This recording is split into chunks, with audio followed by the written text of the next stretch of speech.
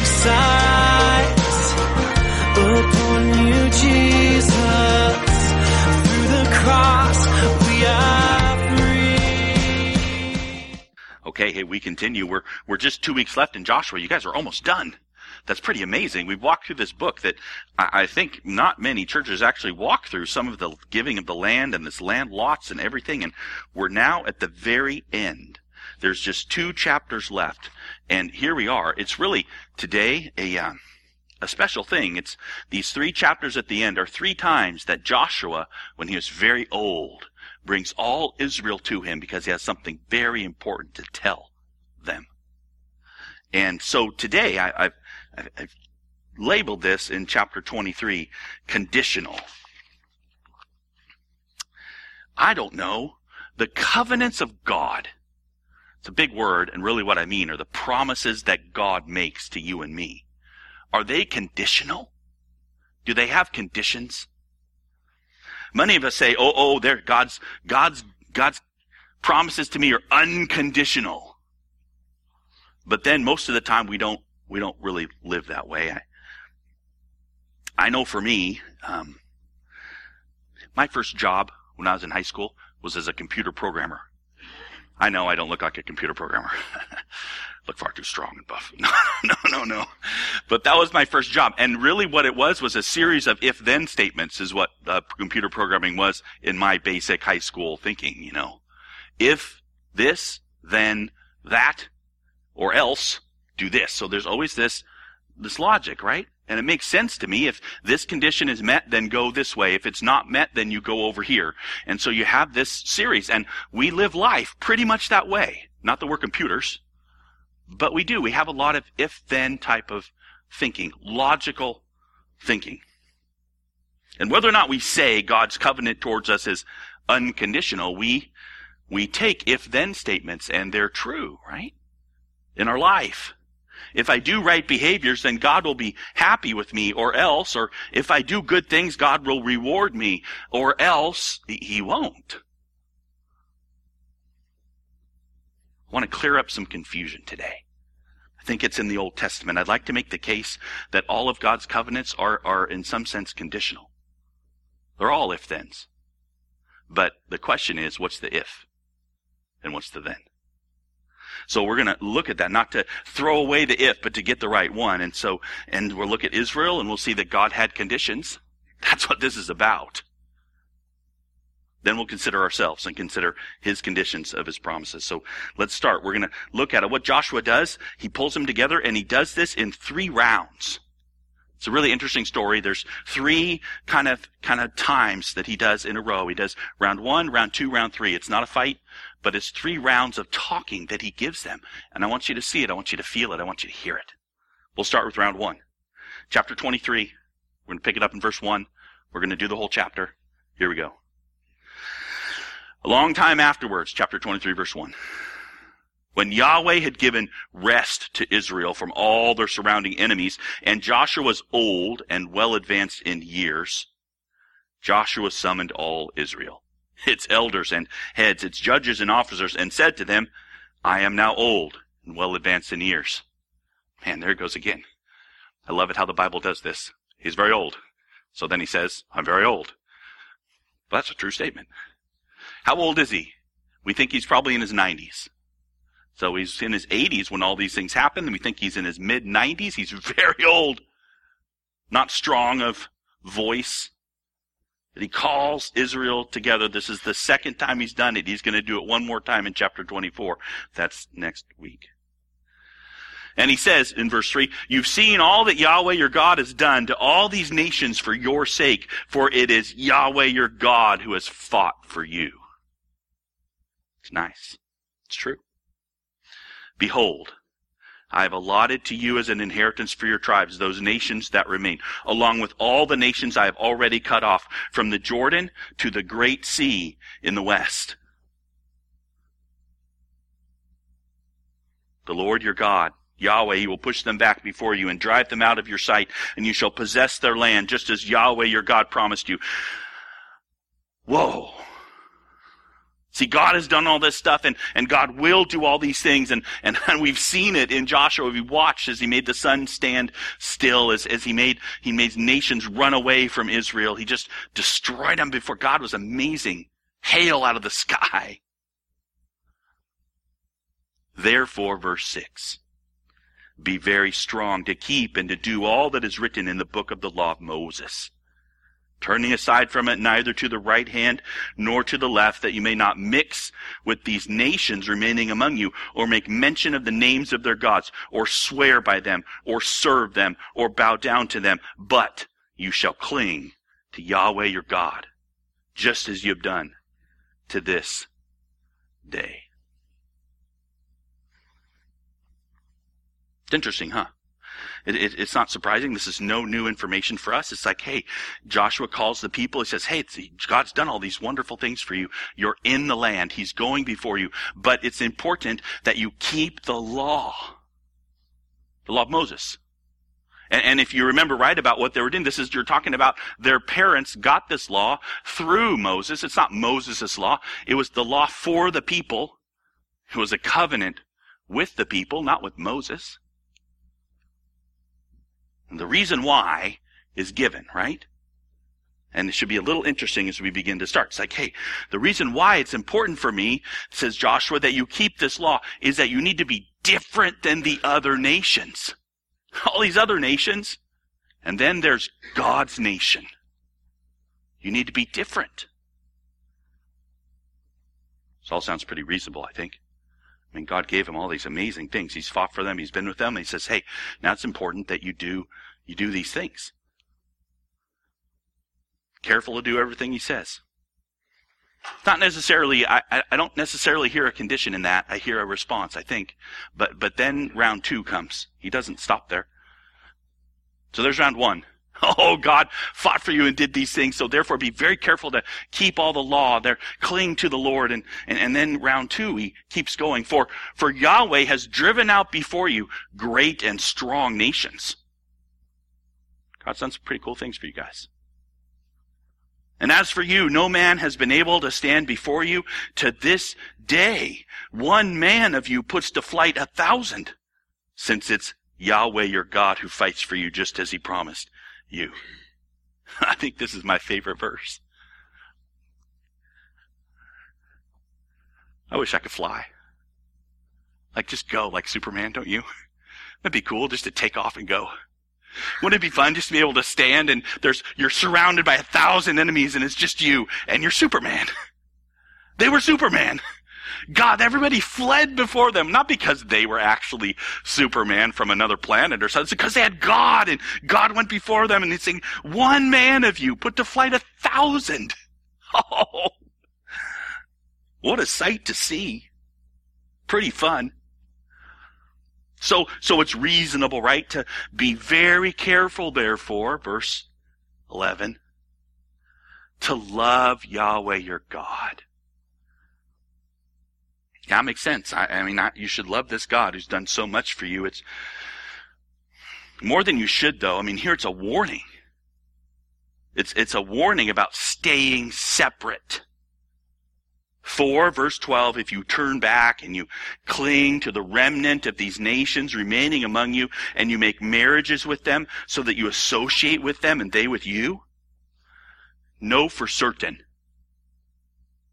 That sounds strong.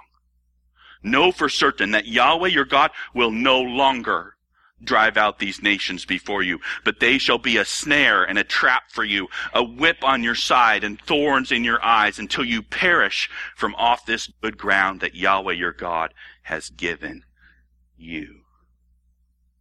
Oh, I see. I mean, God did this amazing work, and so amazing. It's like supernatural stuff, and they got to see it before their very eyes. But now if you go back, if you go be like them, God won't keep driving them out, right? I'm just reading it. I know I'm not bringing any in particular insight to you, but for us to consider it is important. These ungodly people out there, they're going to be a snare and a trap and a whip. I mean, come on. Thorns in your eyes. That sounds really fun. No, it sounds extremely painful. Terrible. So there's this warning. God has been good to you, undoubtedly, supernaturally. If you let him down, it will not go well for you. You will perish. That's what he's saying, right? I'm thinking, okay, because these nations, the other nations, they're really bad. They're going to be bad examples to them. God will be for them, but there's nothing he can do if these people go back to their pagan ways. Reasonable response, kind of the first round. Necessary consequence, could I say, this second round. If they sin by going back, and there's one more nail to get through, that's round 3. That's what he does next. Then we need to talk about it. But we need to feel it. So in 14, he picks it up again. Third time through. See what he's doing? He's going back into how great God's been for them and then what their response needs to be. And so here's the third time through. And now I'm about to go the way of all the earth. Yeah, he's really old. I like that phrase for how you're going to die. About to go the way of all the earth. And you know in your hearts and souls, all of you, that not one word has failed of all the good things that Yahweh your God promised concerning you. All have come to pass for you. Not one of them has failed. What a great statement. Again, I think this could be the theme of the book, no falling words. Everything God says he's going to do, he does. He's done it for them. They're standing in the land. They've been gathered together by Joshua. They have an inheritance. God has blessed them mightily. So there they are. But, verse 15. But, just as all the good things that the Yahweh your God promised concerning you have been fulfilled for you, so Yahweh will bring upon you all the evil things until he has destroyed you from off this good land that Yahweh your God has given you. If you transgress the covenant of Yahweh your God, which he commanded you, and you go and serve other gods and bow down to them.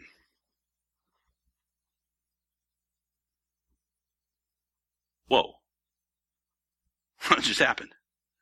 God did all this good and he did them all. Now here's another promise. If you don't hold up your end of the bargain, he's going to bring all the evil things he could bring. God could bring evil things? It doesn't mean God's evil. It means that he could do things you don't want him to do. He could kick you out of this land. And Joshua says, and he will. If. Right? Isn't that what he says? If you worship other gods, if you go the way of the other nations, you're toast. God will do it. He will get angry at you. That's how he ends there. I didn't read it. Let me read the last line. Then the anger of Yahweh will be kindled against you, and you shall perish quickly from off the good land he has given to you. Oh no! The anger of God. Response is reasonable. The consequences are necessary. And that's really all to say. Your blessing has been given to you, and it is conditional. Right? It's conditional. They're conditional. I'm not talking to you right now. I'm talking to Israel. We're considering Israel. The blessing was a conditional blessing. It was conditioned on whether or not they continued to obey the keeping of the covenant. And the covenant was the promise agreement between God and these people given at Sinai, which we call the Mosaic covenant. They had to do the law. If they did the law, that means they were different than other nations. That was the purpose. And therefore, they could have God among them. So I think it's okay to say it was conditional based on personal behavioral obedience. Is that okay? And if you go and look at why it's important they're to be different than other people, if they're no different, God's going to kick them out. I mean, God says that.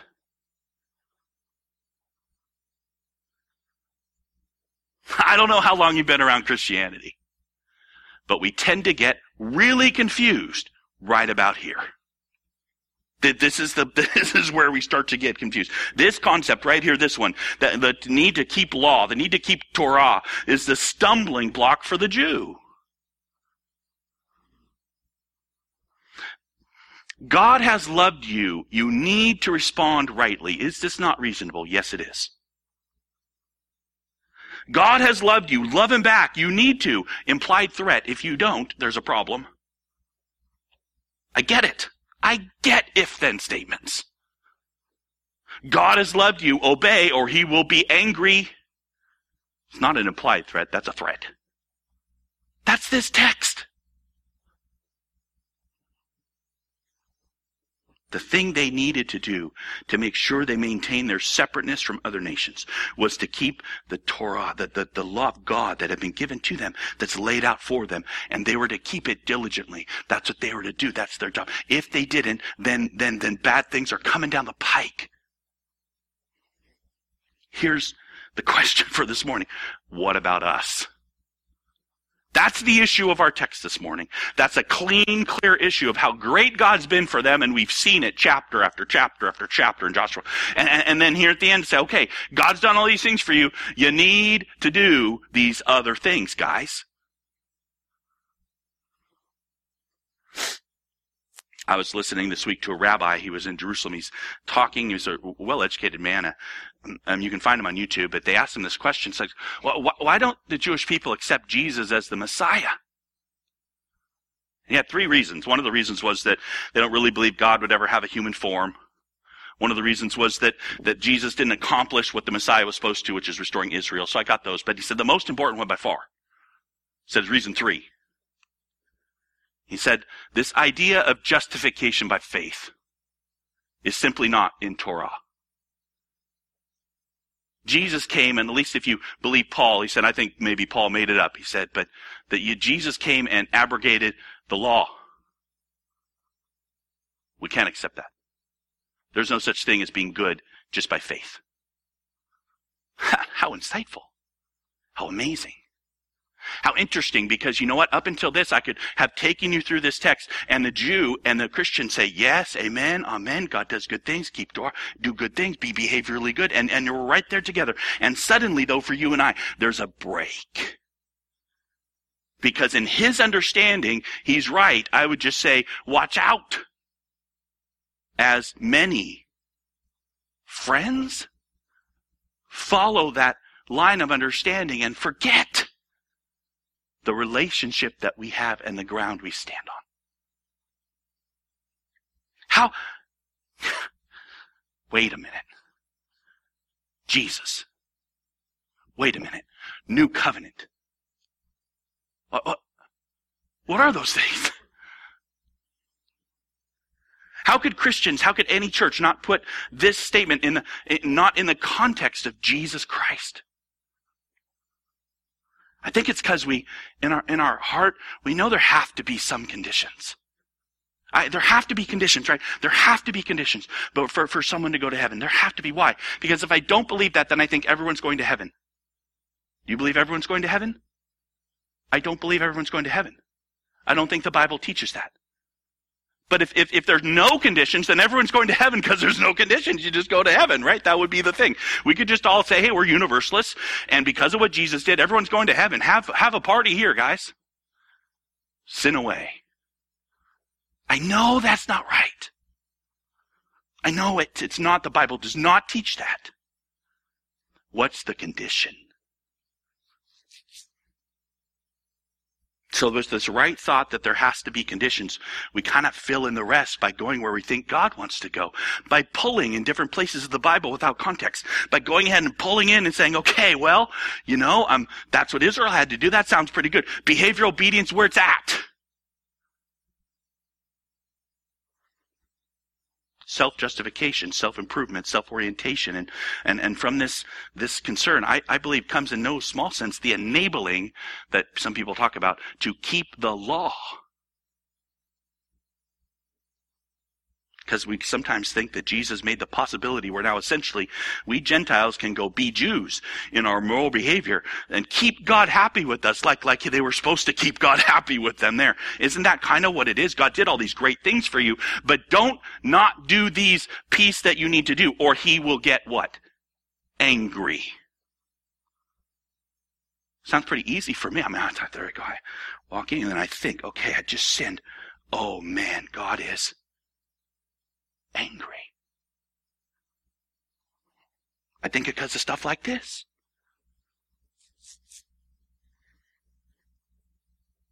So that's thinking that Jesus made this possibility now where essentially we Gentiles can go be Jews. But the issue is not that there's no conditions. There's conditions. The issue is, do you have the right condition? Are you living under the right if-then? So I want to do a couple things in the New Testament to bring you with this thought of, and Paul is thinking about them, I believe, as he does it, to think through what about us. One of them is this. We read it this morning, but let me read it again to you. Think about what it says about what Jesus has done. And it says this. It says, for he himself is our peace, who has made us both one. He's talking about Jews and Gentiles. What was the difference between Jews and Gentiles again? Well, you see, the Jews had God in their midst, and they kept Torah. That was the thing that made them different. If they didn't keep Torah, they weren't different, and God was just going to spew them out.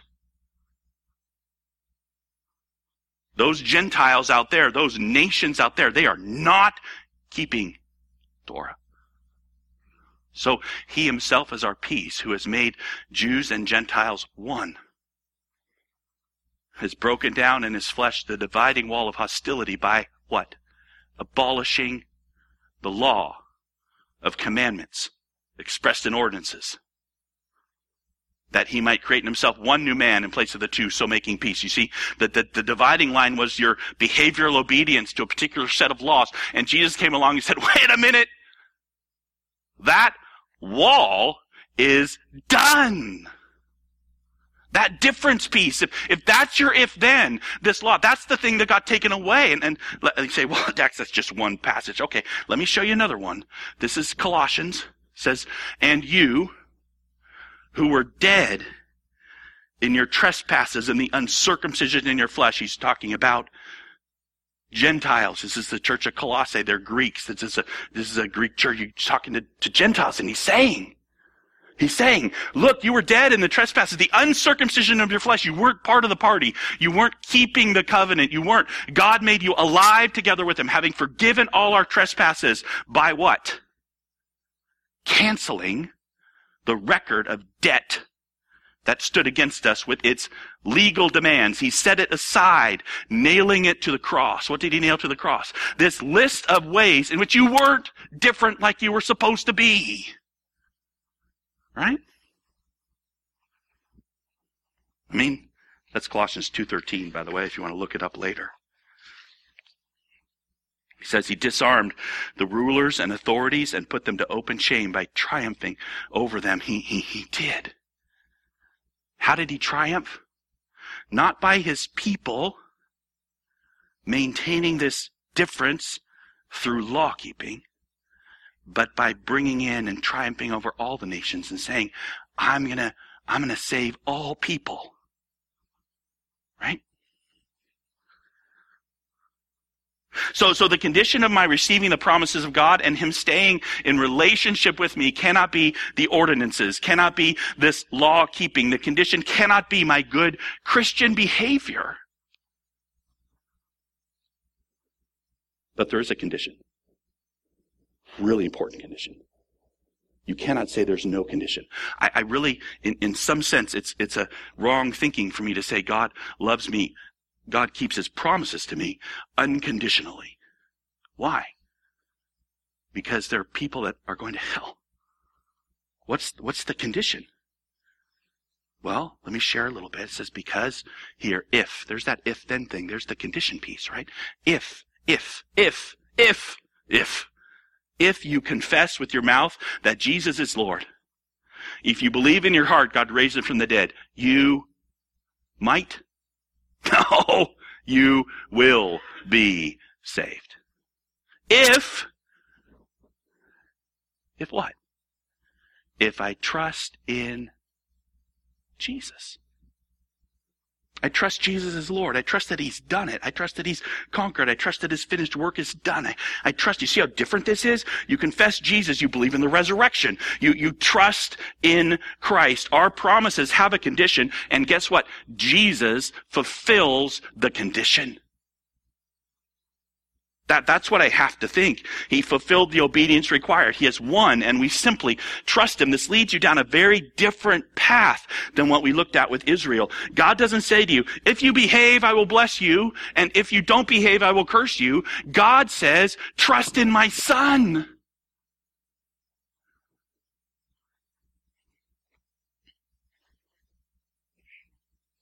I've done this in my Son. Be part of my family by trusting my Son. Jesus, the condition. Jesus has taken that. He makes us good. He says, I want to make sure that you see. He didn't say it, I do. I want you to see Romans 5. I want you to see how he does it. I want you to see that the Bible doesn't have this backdoor conditionality on your behavior like they're putting you back under the law. It's just not there. It's only there in our confusion. Look at Romans 5. For if, because of one man's trespass, because he's talking about Adam, because of one man's trespass, death reigned through that one man, much more will those who receive the abundance of grace and the free gift of righteousness reign in life through the one man, Jesus Christ. See how offensive this would be to a Jewish rabbi? Because of one man's trespass, death reigned. Yeah, Adam brought in sin, and because of Adam's sin, we all die. We all sin. All of us are sinners. So he says, well, so there's death there, but now there's this way of the abundance of what? Grace. The free gift. That's where we get the thought of unconditionality. A free gift is free. It's a free gift. What do I need to get that free gift? I need to actually put my arms out and receive the free gift. Because that's where you get righteousness. It's a free gift. That's your goodness. Life. Oh, where do I get life? Free gift. How could this be? This sounds so unconditional. Yeah, it's because the conditions have been met by Christ, and that's how you walk through life saying, man, Jesus did it for me. He did it for me. And if I believe that, oh, look, I get a gift. That is the gift. Goodness, not through your sweat and tears, but a gift, a free gift. Conditionality, yep, just not where you think it is. The condition is, can you get into the room? And that entrance to the room is trusting Jesus. We need to keep reading a little bit in Romans 5. I think we just started there. Will you read a little more with me? It says, therefore, as one trespass led to condemnation for all men, so one act of righteousness leads to justification in life for all men. There it is, right? That's it. That's nothing I did. That's Jesus doing it. One act of goodness leads to righteousness for everybody and life for everybody who will trust him. The trusting isn't even this condition. It just marks the one that, hey, we actually receive the gift. The gift's been given. I think I skipped a little bit. Let me make sure. For as the one man's disobedience, many were made sinners. So by the one man's obedience, many will be made righteous. You understand that? One man's obedience. That's not Israel's obedience as a nation. That's not our obedience as a church. That's one man's obedience. Jesus Christ's obedience. By his obedience, many made good. You see what a terrible thing that is to a Jew to say, oh man, no, it's our obedience, you see. It's our obedience that keeps the blessing. It's our obedience that keeps the covenant. It's our obedience that does all these things. And the Bible says in the New Testament, one man's obedience does it. The obedience of Jesus.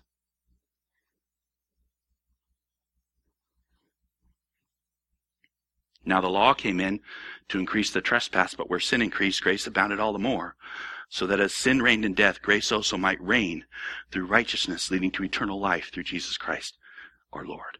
This is the great hope of the Christian. This is the reality, and you see clearly here, the law came in what? To help you keep God happy with you? No. The law came in to increase sin, to break your legs. So that as you see your death, as you see your fallenness, as you see your brokenness, you see there's just one light that you can go to. There's just one hope that abounds. There's just one place you can end up at, and that is Jesus and his perfection.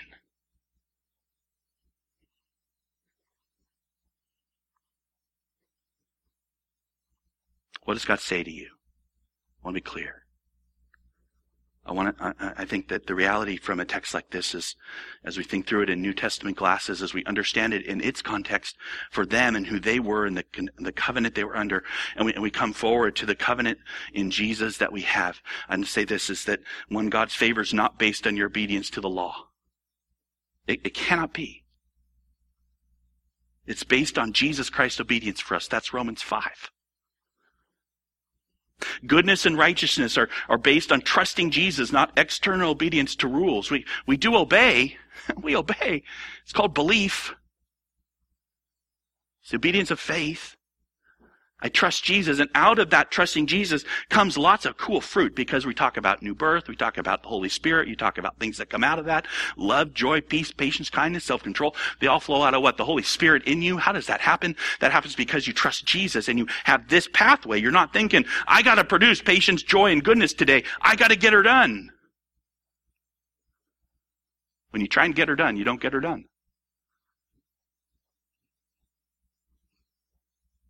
The condition of favor, yes, it is trust. It's not trust and obey. It's trust alone, which is obey. It's also known as one of the great solas. It's called faith alone. Let me tell you why this is important, because it goes to the reason. The reason why they were needed to keep the law, right? In our passage today, the reason why they were needed to keep the law is so that they were different from other nations. Isn't that true? So you better keep the law, he says, Joshua says, because you got to be different than the other nations. They need to see that you're Yahweh's people, you're God's people, and the way you do it is you stay obedient to the law, and then don't we do that? Isn't that how we show we're different, by our great morality? That's how we're different. No. You realize that, right? The point anymore is not that you're more moral than other people. Do not Jews follow the same code? They're not going to heaven if they're not connected to Christ. Do not Hindus steward the earth's resources? Yes, they are, yet they are condemned if they are not in Christ. Do not other Gentiles seek truth and justice? Absolutely yes. Oh, I invite you sometime to consider the 150 people I went to medical school with, none of whom knew Jesus. Person after person going overseas to serve humanity. They're better than me. What do I have? I got Christ. That's all I have. I got the best testimony in the world. And the best testimony I have in the world, I am a broken sinner. And I found the greatest treasure you can find. I want you to know the treasure. Do you know the treasure? Because I'm being honest with you, I think you're broken too. And for broken people, the Bible says there's hope. Why? Because the condition has been met. How's the condition been met? Jesus Christ has done it. What does that mean? I have fantastic hope my whole life because it's been laid on me. And I need to watch out, because all pulled out is I'm not supposed to be broken. I better get better. I better make sure I keep God happy with me by doing stuff over here. And I just tell you, the happiness is that you receive that Jesus did do it all. You don't do that very well. Why do I say that? Because I don't do it very well. But this is how I stand apart. This is how you stand apart. You stand apart by standing on Jesus, by being a radically transparent person, because that's unusual. Why can you do that? Because I've been covered by the blood of Jesus. I love people because it doesn't matter that I get taken care of. Why? Because I'm so taken care of in Jesus. I have unity with people who really, honestly, they sin a lot. I don't like that they sin, and that's okay. But you know what? They believe in Jesus, and that's my connection point to them. That's your connection point to me. Not on how well I keep the 10 Commandments. What a terrible thing if that's the case. Why do I say that? Because you don't keep the 10 Commandments well. I don't want to be around you if the basis for being around you is how well you do the 10 Commandments. You certainly don't want to be around me. But if instead it's about Jesus, okay, now I'm just rambling. But you know what? You can say God is for me unconditionally. But the reason you can say that is the condition has been met. I think it's wiser to say that, hey, no, God has conditional covenants. That's what he has. But, the question is, what's the condition? The condition for us is trusting Jesus, but it's not a work. Okay. To go back and put you or other people on conditionality based on your works is, to me, in the Bible, horrifying. So what's the crucial difference between a Christian and one who isn't? We trust Jesus and his finished work. What does that mean for conditionality? God is entirely for us based on what Jesus has done. Even on my worst day, he's for me, not against me. His heart is never angry, and I'm never outside his care if I'm in Christ. And guess what? I don't go in and out of Christ. This is huge. You need to process it. You need to think through if it's true. But I believe this is the New Testament teaching of Christianity. And then to you, well, don't I need to obey? Yes, you do obey. By trusting Jesus, other fruits will come out of those things. Transparency, unity, love. Why is this such a big issue? Because by putting yourself at the center and making external obedience your main issue, you are actually being the same as the world. You're being the same as every religion. By putting external obedience at the center of God's relationship with you, what you're doing is you're putting yourself back in the shoes of Israel. I invite you next week, after Thanksgiving, to come back and see how they did. Because that's the last chapter. I'll give you a hint. The sermon title is, You Can't. So that today, this is so dear to my heart that you would see this morning the wonder of what's been done for you in Jesus. It's radically deep. It's unquestionably true. And may you see it more and more every day. May this be the reason why you have a fantastic Thanksgiving, not because of turkey, not because of cranberry, whatever it is that you eat that's in a circle that I don't like, not because of potatoes, but because of Jesus. Let's pray.